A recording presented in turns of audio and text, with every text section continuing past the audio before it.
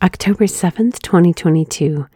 Today's reflection is written by Bella Roll, opening my heart to Mary's. Hail, full of grace, the Lord is with you. Luke 1:28. My heart remained resentful towards Our Lady during my teenage years. I was convinced she was only for the really holy people. I thought to myself, I have Jesus. What does Mary have to do with me? Maybe you're wrestling with the same question. The Lord softened my heart throughout the years, and I began to see her ultimate role not only as the mother of God, but my mother as well. In August of 2021, the Father tugged my heart to pray the 54-day Rosary Novena. I agreed to do this, however, I was a bit nervous. Praying the Rosary was not a habit in my daily life.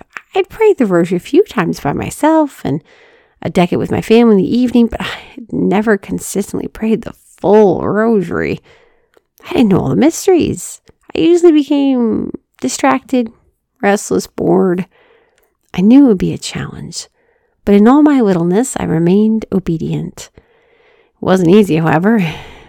It drew my heart so intimately to Mary's.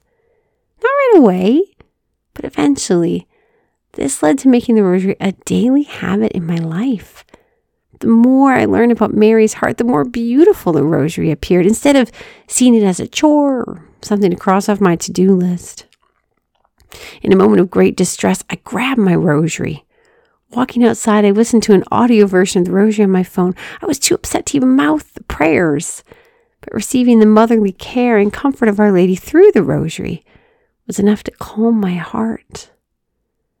Sister, can I gently encourage you to say a Hail Mary today? Sit with Mary for a moment. Mother Teresa had a simple but beautiful prayer she would say to Our Lady. Mary, Mother of Jesus, please be a mother to me now. We need a mom, and Jesus gifted us with the most perfect one. Our Lady of the Rosary, pray for us.